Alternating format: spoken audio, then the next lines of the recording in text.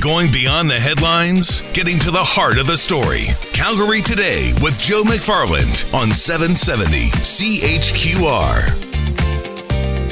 We touched on this last year, but we are seeing more and more of these heat not burn products, an alternative to traditional cigarette smoking. And because so many people start the new year trying to quit smoking, thought we should revisit it. Laurent Huber is Executive Director at ASH, Action on Smoking and Health, joins us today.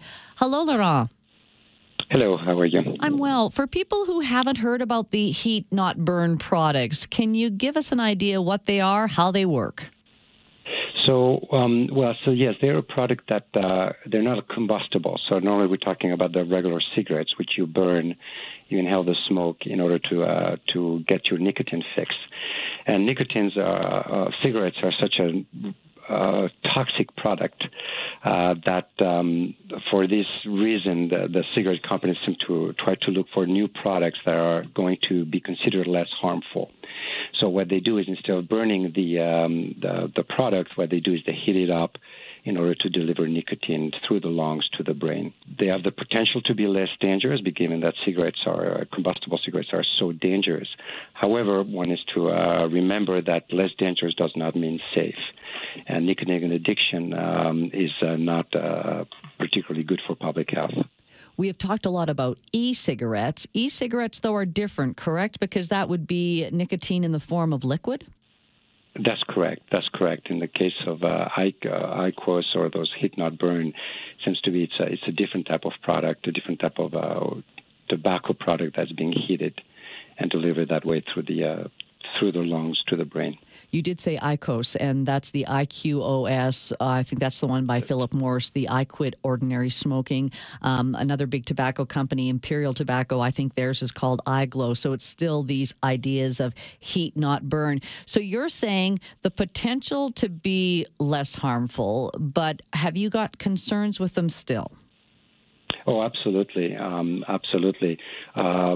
Smokers should really try to quit. That would be the best way forward, and use approved devices that are approved by regulatory agencies to help people quit.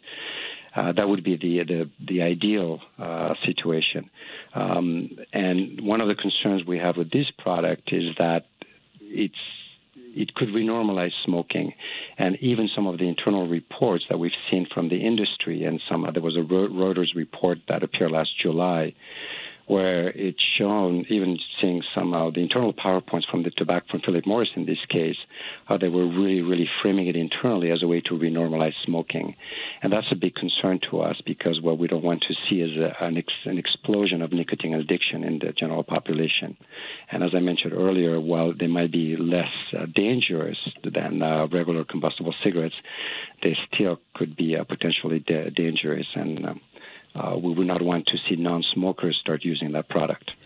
I know when it came to e-cigarettes, when they first hit the market, a lot of my listeners, and I'll probably get texts from them as well, saying e-cigarettes at least allowed me to start to cut back on my nicotine to the point where I was inhaling nothing. There was nothing in the vape. Can you do this with heat not burn? Can you start to cut back on your nicotine, or it's just the idea that the tobacco is heating no matter what, you still have that tobacco, you can't cut back on that?